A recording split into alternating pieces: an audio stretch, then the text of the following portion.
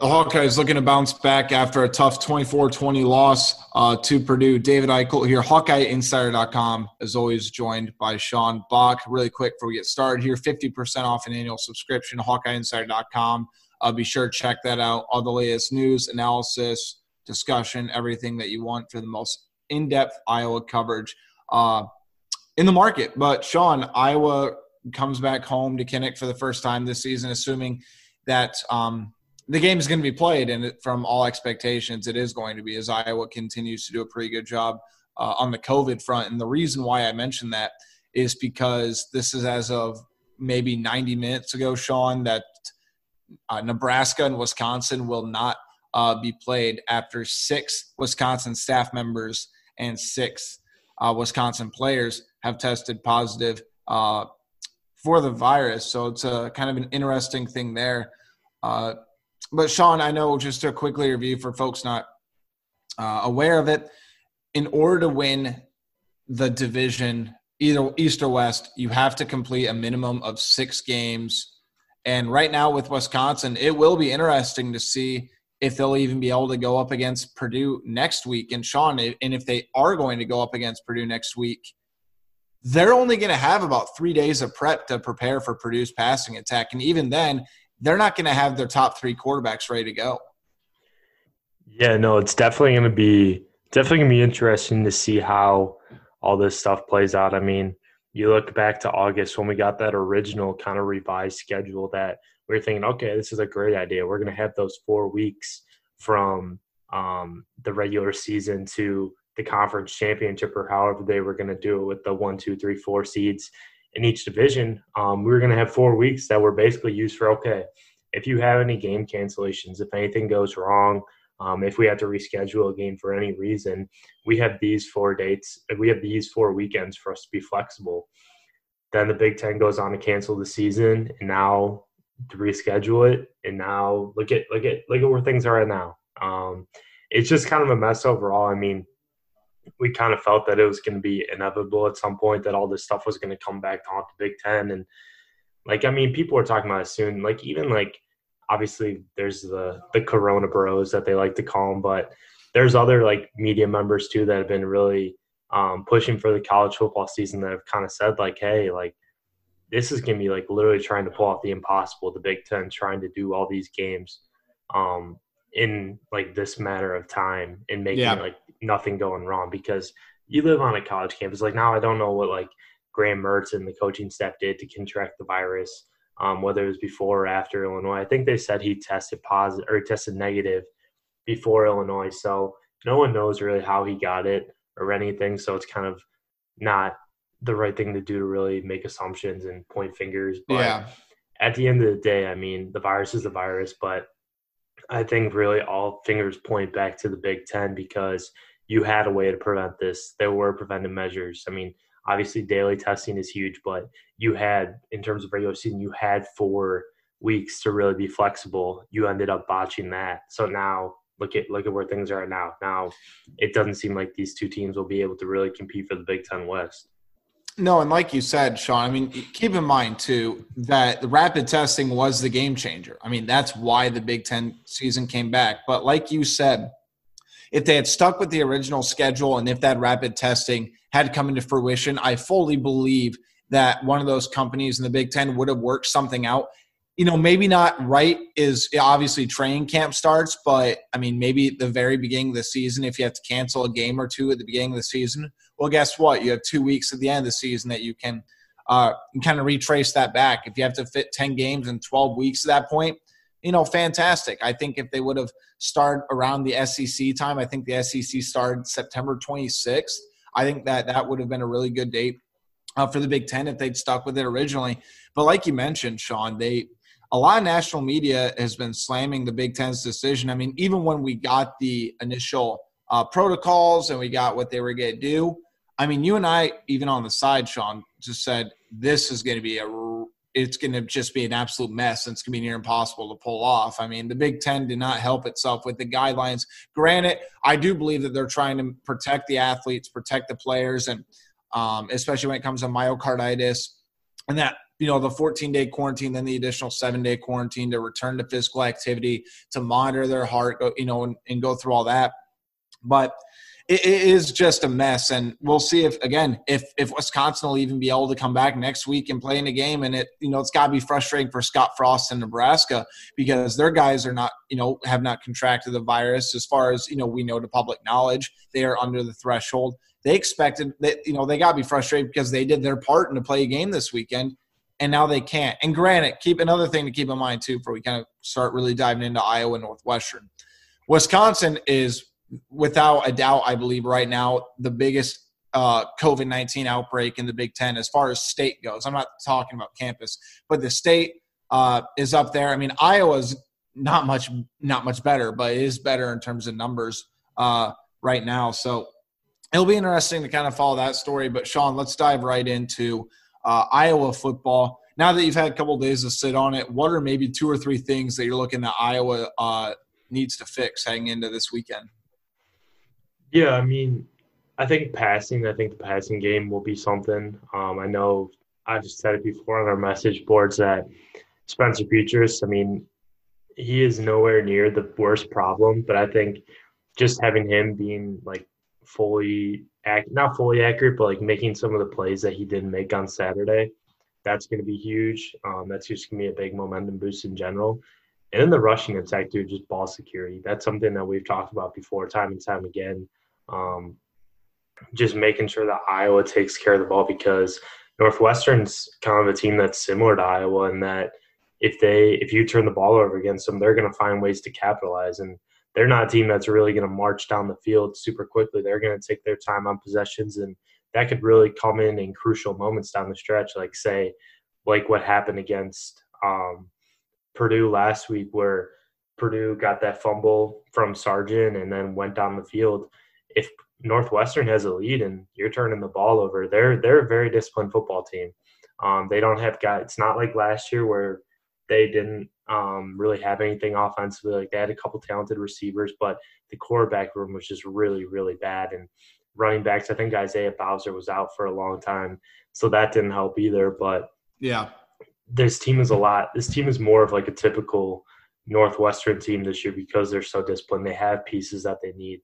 They have a pretty good offensive line, even with a couple guys opting out, and a potential future draft pick opting out as well, and Rashawn Slater. So this team is definitely – I understand, like, the worry from Iowa fans about it, because this is, like I said, it's a classic Northwestern team, and they're going to find ways to beat you, and maybe that some other teams really can't. They're just going to be disciplined. They're going to be able to run the ball. So you just got to focus on really not turning the ball over, and also just making sure that you take advantage of the opportunities that you're given, because there were multiple moments against Purdue on Saturday that you could have seen Iowa made the game a different story. I mean, you had the Amir Smith-Marset deep ball. You had the Brandon Smith deep ball. You had the Mekhi Sargent fumble. You had the Tyler Goodson fumble right there in the red zone in the first half. There were just certain moments during the game, and the penalties as well. Like, I didn't even touch on that. I feel like I forget that every time I talk about the game, but that's another huge thing too, because that really ruins momentum when you're driving down the field. And Iowa did a good job of not really having the in-game, or not like the physical ones, like the holdings. I think there was only one against Linderbaum. And then which was a questionable one in the first place too. It was one of those calls. Yeah, but I mean, it's a penalty. So no, it is.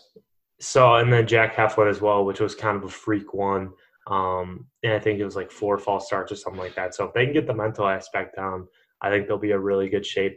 But I think at the end of the day, what's going to be important is, I mean, the Northwestern defensive line doesn't have a Joe Gaziano on for them this year. I mean, they have a really good athletic guys. They have a couple good athletes and pretty strong physical dudes. So Iowa needs to stay disciplined and find a way to really do what they did last week, and trying to limit the pass rushers and just limiting those guys on the interior, because I know they're without their 2 starters from last year or from last week on the interior weren't listed on the depth chart. So they have 2 other guys in there, and even though they're backups, like, they're going to find ways to produce. Like I remember Joe Spivak. I played against him in grade school actually one year, and he was just absolutely massive. And he's still like that size now, but Yeah. he was just a freak. Moved really well, was pretty strong. And same thing with their other guys too. Like they're gonna find ways to produce. Like it doesn't matter what names are on the defensive line for Northwestern, they're gonna find ways to produce and make it tough for your run game. And that's kind of what Kirk Ferentz mentioned too on Tuesday. And keep in mind, too, Sean, Pat Fitzgerald, I don't think he'll ever really admit it, but there's an extra edge to him when it comes to Iowa. Like, he does not like Iowa whatsoever. He respects Kirk Ferentz. I fully believe that, but he does not like Iowa. And looking at their defense, Sean, Northwestern's going to have 7 senior starters. If you go off their depth chart against Iowa on Saturday, I mean, Patty Fisher's back for his 37th year in uniform. I think one of the best linebackers in the Big Ten. Blake Gallagher they got back. Cam Ruiz is another guy to keep an eye on. I mean, they have pieces on that defense that could frustrate Iowa. But like you mentioned, getting rid of the mental aspects. I think Coy Cronk had a false start. Eric Jackson had a false start. Emir Smith-Marset had a false start too, which was interesting. I mean, I believe the 4th one was on Kyler Schott. But like you mentioned, number one thing I think is going to have to be ball security. They're going to have to Derek Foster's been adamant about that every single media availability we've ever had with him. I mean, he mentions that 3, 4, 5, and 6 times.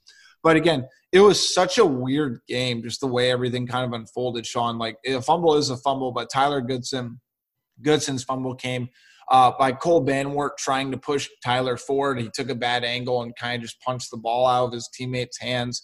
Mekhi Sargent got caught from behind, maybe got caught, I don't want to say careless for a second. But, credit Purdue's defense for making the big play on that.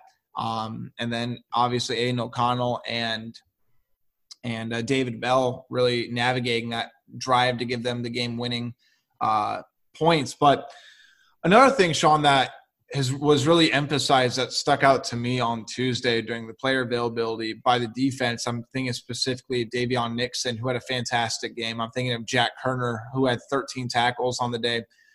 It really seemed like communication was emphasized more than usual. Not that they don't emphasize it in media availability, but I mean, Davion Nixon, I believe, said it 4 times in the first 3.5 minutes, 3 minutes or so. So, and I think the best example of that, Sean, is going back to David Bell's final touchdown, where Dane Belton was supposed to come along the backside and have that coverage, but he bit on Purdue tight end Payne Durham over the middle and went to go help that. So Barrington Wade, the 5th-year senior linebacker, was lined up against Bell. He gave him that initial contact within that 5-yard range of when you're allowed to, and then went up to go help in the middle. But that left David Bell wide open on the backside for an easy touchdown for them. And I think I tweeted that he should have had time to write a thesis paper or do something like that. But I think that's just one of a few examples of that, Sean. And, again, I think this goes back to our initial conversation on Saturday, which was I think the running game really, really messed up Iowa's defensive scheme because they did not expect the Boilermakers to be able to do that against them. Yeah, no, definitely. That's what's going to be huge here against Northwestern. I mean, we talk about the run game and stuff with Isaiah Bowser and Drake Anderson and Evan Hull, but I think you got to keep an eye on those Northwestern wide receivers as well. Now they only had I think the leading ones were 5 receptions against Maryland, but Peyton Ramsey, man, I watched him very closely last year at Indiana, and he knows just how to make plays. And Kirk Ferentz mentioned it too. He's going to find ways to win, and he's going to find ways to get the ball to his receivers in great spots. And he's not going to have an impressive stat line at the end of the day, but he just knows how to play the game. And guys their tight end, John Rain from, I forget where he's from. He's a grad transfer. It's one of the Florida Atlantic, maybe. He had a big game. This Riley what's his name? Why am I blanking on these names? Malik Washington is a guy that I think was going to be really the glue with their wide receiver core. So they got playmakers on the outside. There's no doubt about that.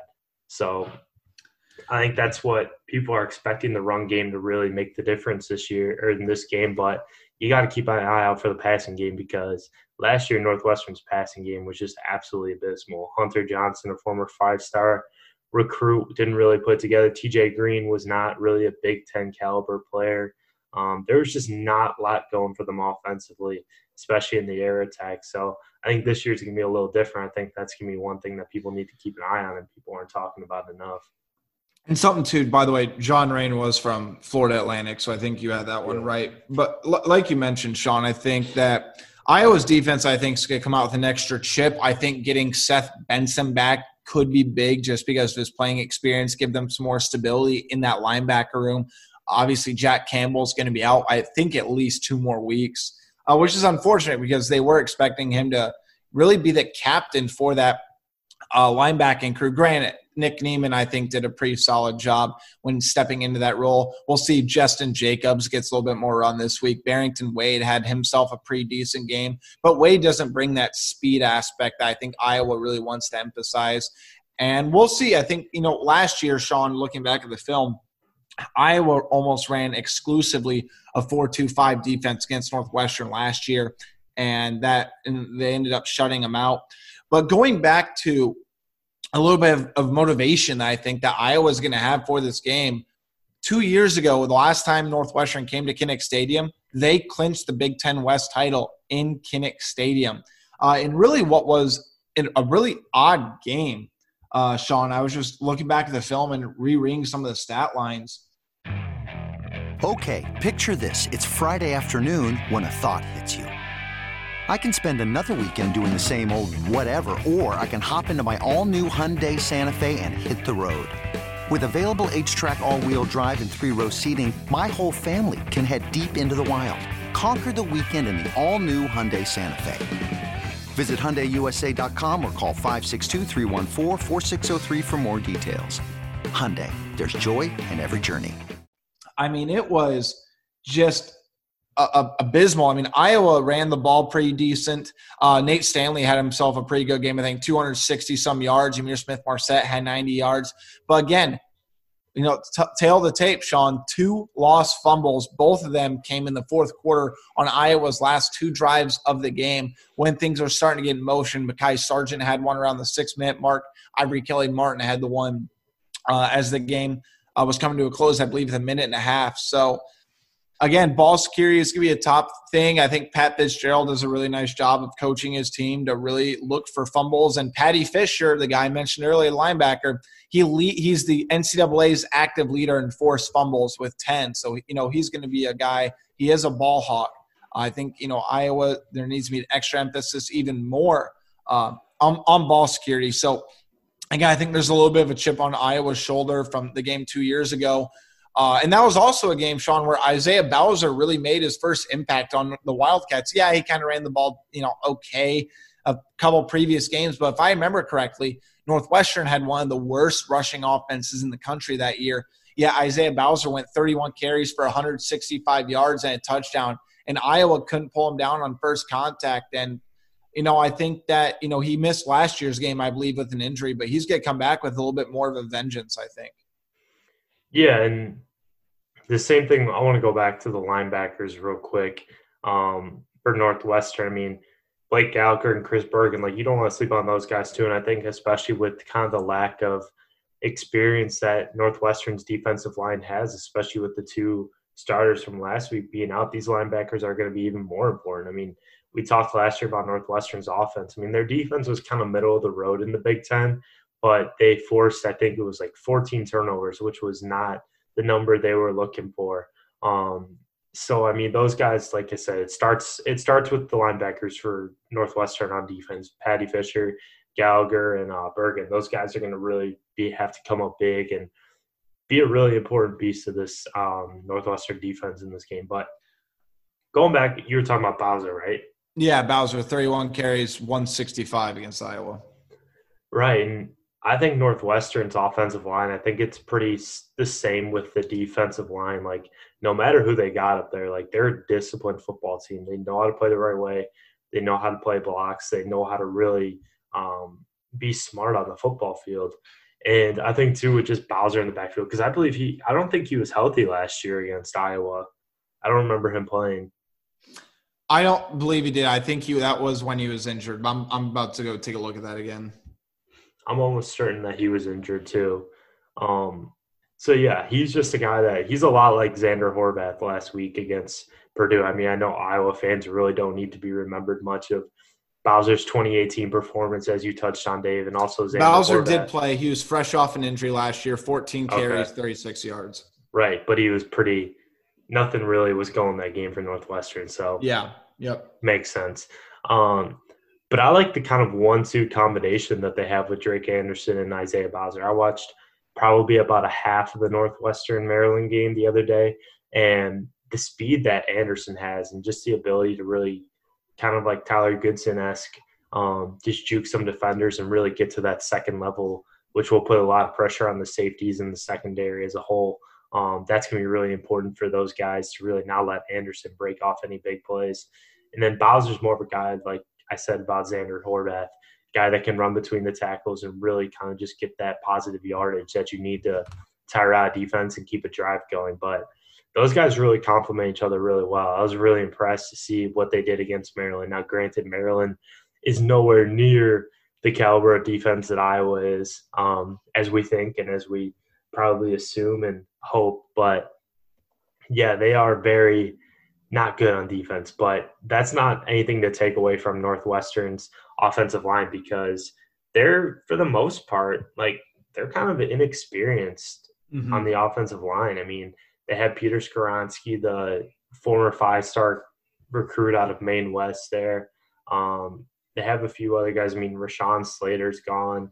There are a couple – I mean, there are a few veterans on the list, but I think for the most part it's going to be a different story because Maryland is probably the worst defensive line that we'll see or that Northwestern will see this season. So I think it's going to be kind of interesting to see how they stack up against Iowa, who not necessarily has a great defensive line. I think it's promising. I think it's going to get better throughout the year. But I think some of the stuff, I mean, Chauncey Golston had a good game. Davion Nixon had a good game. Jack Heflin was kind of in the middle. Zach Van Valkenburg and John Wagner were kind of too, from what I saw. So it'll definitely be a big test for Northwestern because I think, like I said, I think Maryland was probably the worst that they'll go up against all year, but Iowa kind of possesses a different challenge and more of that traditional kind of strong defensive line play that you don't really see from a couple other teams in the Big Ten. And I've said too, Sean, I think the big thing that stands out to me about last week in terms of Wagner was Wagner had that sack where he could have dropped Aiden O'Connell back at the 2-yard line, but he just Aiden O'Connell just found a way to kind of spin out of that, and Wagner just couldn't finish that. So I think he's going to be itching to get in the backfield. And on this week's depth chart, it might be a minor change, and he might still play a little bit of defensive tackle, but they did throw him back on the outside, which is where I think his most potential is. And I think another guy that might make an impact is Joe Evans. I think he really showed some good things. I was rewatching the film from last year. I do like what he can bring to the table. Chauncey Golston, like you mentioned, I think he played okay. He had a really, he could get in the backfield. He had a lot of quarterback pressures. We'll see if he can finish more of the plays this week. But, yeah, like you said, I can't believe I totally glossed over this when you said it, but Peyton Ramsey, like you mentioned, I think he's a really, really good quarterback. And it was high praise from Kirk Ferentz. He said, look, I'm not saying he's Trace McSorley, but he's very McSorley-esque because he just knows how to win. He can make plays with his feet. He can deliver good, solid throws. And he has enough weapons around him that makes it a little bit dangerous. And Iowa will have to be ready if Ramsey does elect to run because he does have the speed. He knows how to navigate through traffic, and he is going to be a threat. So, like I said, I know I picked Northwestern to finish last in the Big Ten this year. I don't really regret that still, but I do think that there are some really solid pieces that they can work with. But like you mentioned, you talk about Maryland. I mean, Sean, let's face it, Maryland's going to be the new Rutgers this year. Granted, actually, you know what? Maybe not. Michigan State might make that a contest after what they showed last week. But Rutgers is no longer going to be Rutgers when you got those other two teams in the East. But, yeah, I am interested, Sean, in I think a guy that I'm looking for to make a big splash or a big comeback, I think the top of the list has to be Emir Smith-Marset. I mean, Emir Smith-Marset hurt Iowa more than he helped him, I think, on the field last week. He had the false start. He had a 15-yard unsportsmanlike conduct penalty. And I think that was more than he had all-purpose yards and penalty yards. And that's certainly not something I expected out of him, considering I picked him to not a first-team all-conference receiver, don't get me wrong. But I thought he would at least be a third-team all-conference receiver. Still has that potential. But I think he really does need to have a big week because each game for his draft stock means even more. And after last week, I could see him falling, slipping little by little on NFL draft boards. So I expect him to come out guns a-blazing and at least make one, if not two, big plays for Iowa this weekend. Yeah, I mean, he's one of the key matchups that I wrote in this game. Him and Greg Newsome, Northwestern star cornerback, who was actually out last week against Maryland, but was listed on the depth chart this week. So if Newsome ends up playing, then I fully expect him to guard Smith-Marset. And, yeah, I mean, I think to add on to that a little bit, Smith-Marset's going to be huge in this game just because from a standpoint of, just making plays. And also, like I said before, the running game, I think, is not going to be at the level where, it was last week against Purdue where Iowa had, 195 total rushing yards. So you're going to need some of those guys in the deep game to make plays for you. And there were a couple opportunities last week with Brandon Smith and Emir Smith-Marset that maybe you could go back and be like, maybe like another half foot there or a couple inches. That would have been a touchdown or that would have been a really big play. So Iowa needs to find ways to land on those big play opportunities. I mean, last year Tyrone Tracy had a big one at Northwestern where he had that somehow was able to escape those like 4 defenders or something like that and just go to the outside and just run to the other side of the field and make a play and score a touchdown. So Iowa's going to need those again. I think they're going to need a couple turnovers on the defensive end as well if they really want to win that game because, like Kirk Ferentz said, you got to be playing – or Spencer Petras said it actually. He's like, you got to play your best football against Northwestern, like no matter how good or bad they are. They're a team that kind of like I compared in Wisconsin in basketball a little bit. Sure. Where you don't want to get behind – but you also don't want to make mistakes because they're going to find ways to capitalize it and they're going to find ways to expose you. Sean, going back to the transcript from some of the players this week, something that really stuck out to me, and it's not a surprise that when I reflect on it and I think of previous seasons, but I've never heard a player actually say this, and I want your take on it. They say the most improvement throughout a season comes from between weeks 1 and week 2. Week 1, 2. And again, that makes complete sense. I've just never heard of a player actually saying that.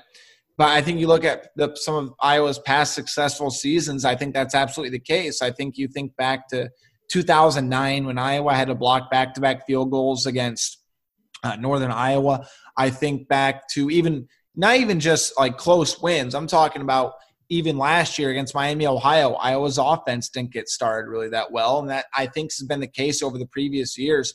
But I don't know about you, but that's something that definitely stuck out to me. And that's why I'm extra interested to see how Iowa comes out in week 2 this weekend against Northwestern. Yeah, no, definitely. I think, there's a lot. It's just going to be an interesting game because I think this game, if you don't win, like you're in trouble in the Big Ten West, obviously. Like, and you want to be 2-1 going into Minnesota. I think next week against Michigan State is a game that you'll win. But I think this game is kind of a toss-up. I was really surprised to see Iowa being a 4-point favorite on Sunday when the line came out from William Hill. There's a lot. There's a lot in this game to kind of like you can kind of go either way. I think with Northwest or with Purdue, you're kind of like, okay, Purdue does this and they're going to find a way to win. Like that was get the ball to David Bell, you're going to find a way to win. I think against Northwestern, like they could beat you in more ways than maybe Purdue could. I mean, granted, Purdue got it going both ways of the ball with the run game and pass game, but I think Northwestern is just a team that if you make mistakes, they're going to find ways to capitalize it, and they're going to just find ways to beat you, even if you do play pretty well, because they're not a team that likes to score a lot of points. Like they kind of like to keep it in the tens and like the low 20s. So you got to have a lot of things working for you against Northwestern. That's for sure. No, and I think you're exactly right. And I'll say this, Sean, if we want to talk about the Big Ten West, I think it was a little bit of a relief for Iowa that Minnesota dropped against Michigan. But like you said, I hate saying must-win game as the second game of the year, but if you're talking about contending for the Big Ten West, I think that this is a must-win game. I think that Iowa's still going to need to beat Minnesota. They're going to have to beat Nebraska. They're going to have to beat Wisconsin if they want to do that. Because, again, Wisconsin, Nebraska's canceled this weekend. That really doesn't impact either team's chances or to win the Big Ten West or lose the Big Ten West because it is a no contest. But what makes it interesting is, assuming that the Badgers can play next week, right? They're on a 7-day break of football activities. That means they are not going to be returning to practice until Wednesday. That means they're going to have to play Purdue on 2, if not 3 days of prep.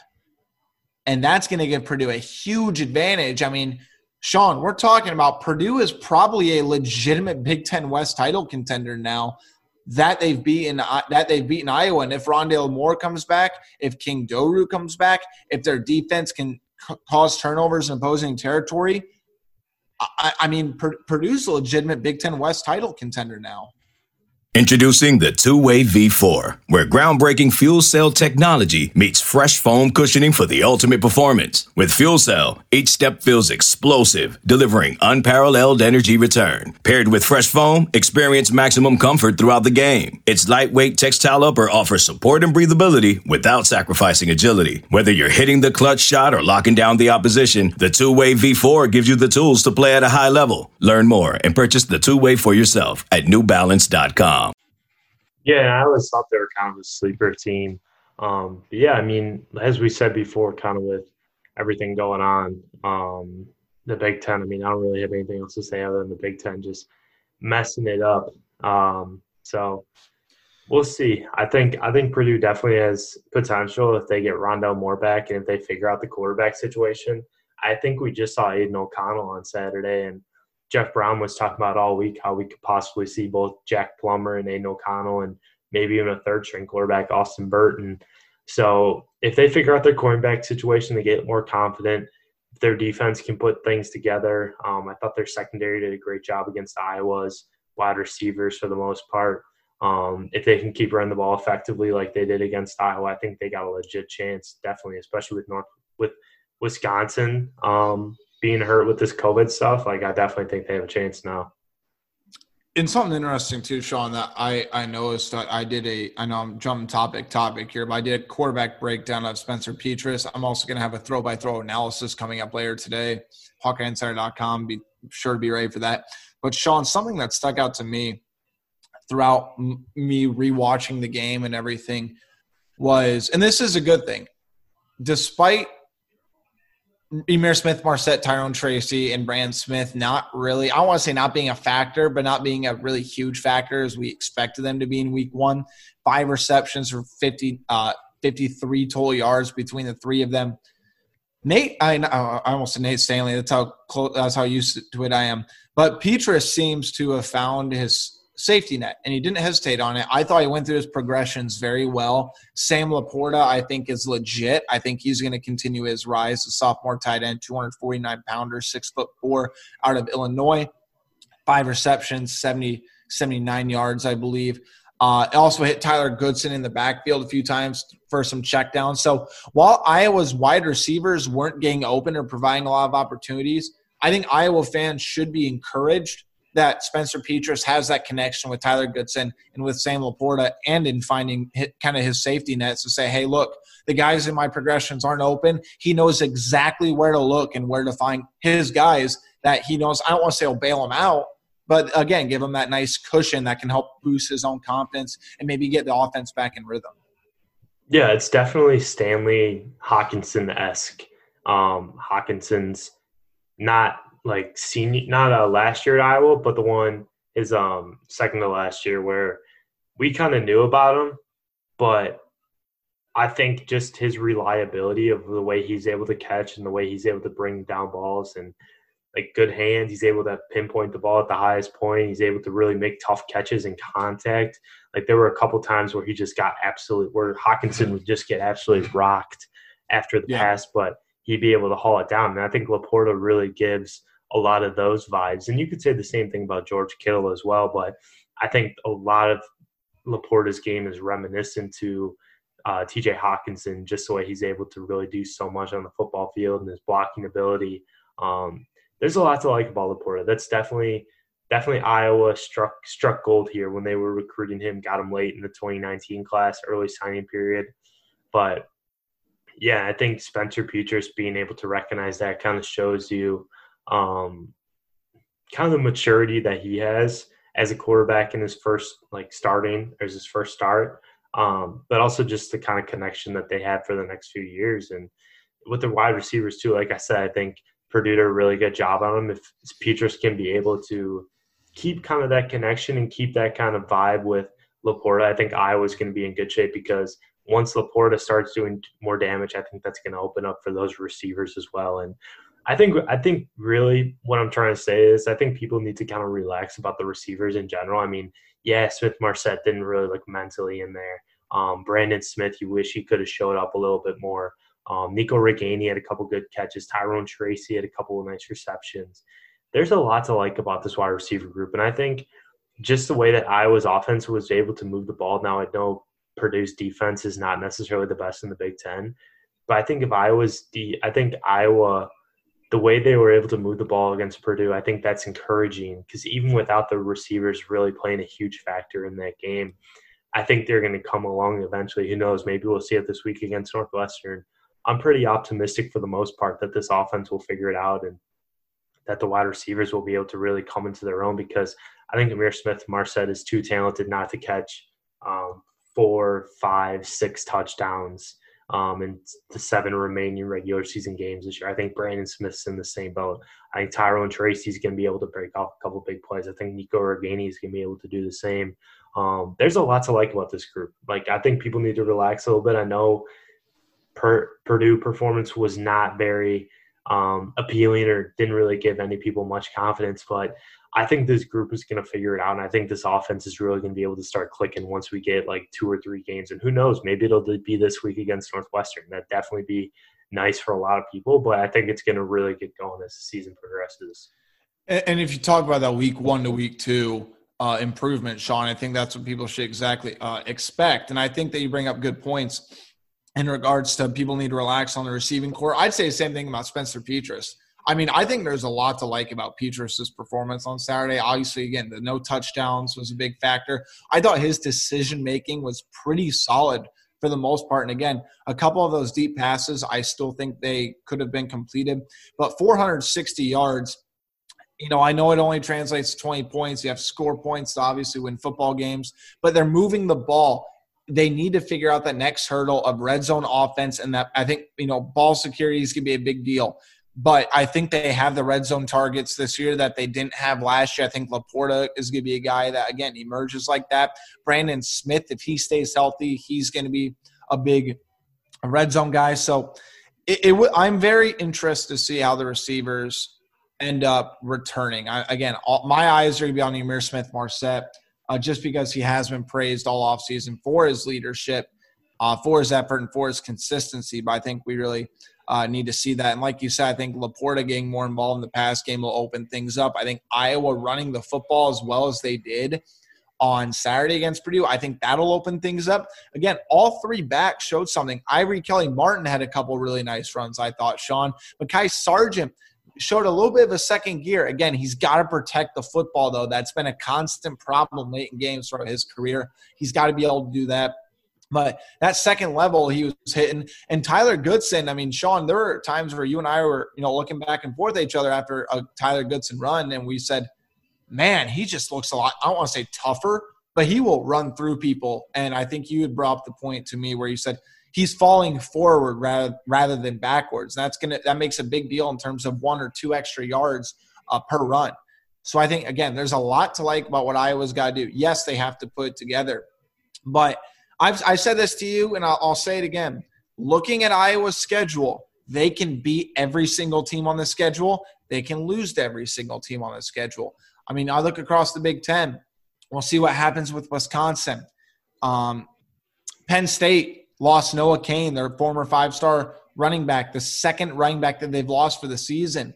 I think that's a big deal. They still don't have Micah Parsons. That Penn State game's going to be interesting to me. We'll see how Minnesota comes back this week after dropping a tough one in Michigan. But, a lot of people will scoff at this because I think Spencer Petras said post-game, all of their goals are still on the table other than finishing undefeated. And when you look around the Big Ten, you look at the progression of what the potential of this team could be, I think all the goals are on the table. I think that they still have the talent to be able to achieve those goals. But again, I think Iowa needs to come out strong. They need to make a statement. They need to play together. There needs to be chemistry, communication. And I think if they can just show improvement, they can put it all together. I think there are reasons to be optimistic, especially since you get Northwestern this week, you get Michigan State next week, and then you can look at a confident Iowa team at 2-1 going into Minnesota for a Friday night game. For sure. Should we get into our Northwestern predictions here? Yep, let's do it. I'll let you go, Sean. Give me 2 keys to the game and your prediction and why. And if you want to throw in a bold prediction, something that'll happen in the game, go for it. So I'm going to go 2 ones I kind of mentioned. I'm going to go number 1, Chauncey Golston against Pete Skoronski. I think if Chauncey Golston gets 1 or 2 sacks, Iowa's defensive line is going to be in really good shape. And I think the key is to be able to bust that Northwestern rushing attack. And I think Jack Heflin, Davion Nixon will also be really big in helping that. And who has ever lined up on the other side of the line, whether that's Zach Van Valkenburg or John Wagner, those guys, that front seven is going to be critical with the linebackers as well. I think that's going to be key. I think having Seth Benson is going to be a lot of help. He's expected to be back this week at linebacker. So that's my number 1. Number 2, getting the receivers involved. I think if those guys can have a big game, then that's going to be a huge step in the right direction and just really get that offense and the confidence rolling, which you need with this group. So prediction, I'm going to go – I bet people can project what I'm going to do here. I'm going to go Iowa 17, Northwestern 14. I think Iowa figures it out this week. I think they move the ball well, but Northwestern, like I've said before, their defense is so good that you're only going to get so much against them. But I also think Northwestern's offense or Iowa's defense does a little bit more than Northwestern's offense to get the win. So I'm going to take Iowa in a close one. All right. Yeah, I'm still going back and forth on this myself. I guess my big key is get a touchdown the first drive. I think if Iowa can establish the tempo right away, they can connect with the receiver for a big play. If they can get the run game going, get Spencer Petras' first career touchdown pass, I think that'd be huge for not even just the offense. I think it'd be huge for the rest of the game. So I think if Iowa can get an opening drive, an opening possession touchdown, I think that goes a long ways. And on defense, I think it's holding Northwestern to under 3.5 yards per carry. I think if they can limit Isaiah Bowser, if they can limit Drake Anderson and force Peyton Ramsey to win the game with his arm rather than, his legs, I think that will do wonders for Iowa's defensive confidence. So those would be my 2 big keys. My bold prediction is that Ihmir Smith-Marsette has a 30-plus yard touchdown, whether it be a kickoff return, whether it be through the air. I think that – or maybe even a run. I think that they are going to make it a little bit more of an emphasis to try to get Ihmir Smith-Marsette involved, and I think, again, he has to. So that's my prediction. I'm going to go – it sounds crazy. I'm going to go Iowa 27, Northwestern 19. I think that Iowa doesn't win by double digits. I think they win comfortably. I think they get a couple touchdowns through the air. But I think Iowa just knows that they have to come out. They have to make a statement. And I think they get the job done. So the picks are officially in. So, again, HawkeyeInsider.com, 24/7 Sports. Get 50% off an annual subscription today. Please, the support helps us keep giving you the most in-depth Iowa coverage out there. But we'll be back for a post-game podcast on Halloween. We'll see if Iowa can get the job done against the Wildcats and see if they can keep their hopes for a Big Ten West title alive. Next week, we'll dive more into college basketball. We'll see if there's going to be a schedule released by then. Hopefully, there's a little bit more clarity on all that situation. But keep in mind, we are under a month away from Iowa college basketball season, so you won't want to miss it. Again, HawkeyeInsider.com. Be sure to follow us at David Eichel on Twitter, DavidEichholt, and follow Sean at SBach24. 24/7. Again, thanks for listening and take care. Let's go! It's the most all-star studded challenge ever. And this time, it's every competitor for themselves. Best challenge ever! The Challenge All-Stars. New season now streaming on Paramount+. Go to ParamountPlus.com to try it free. Terms apply.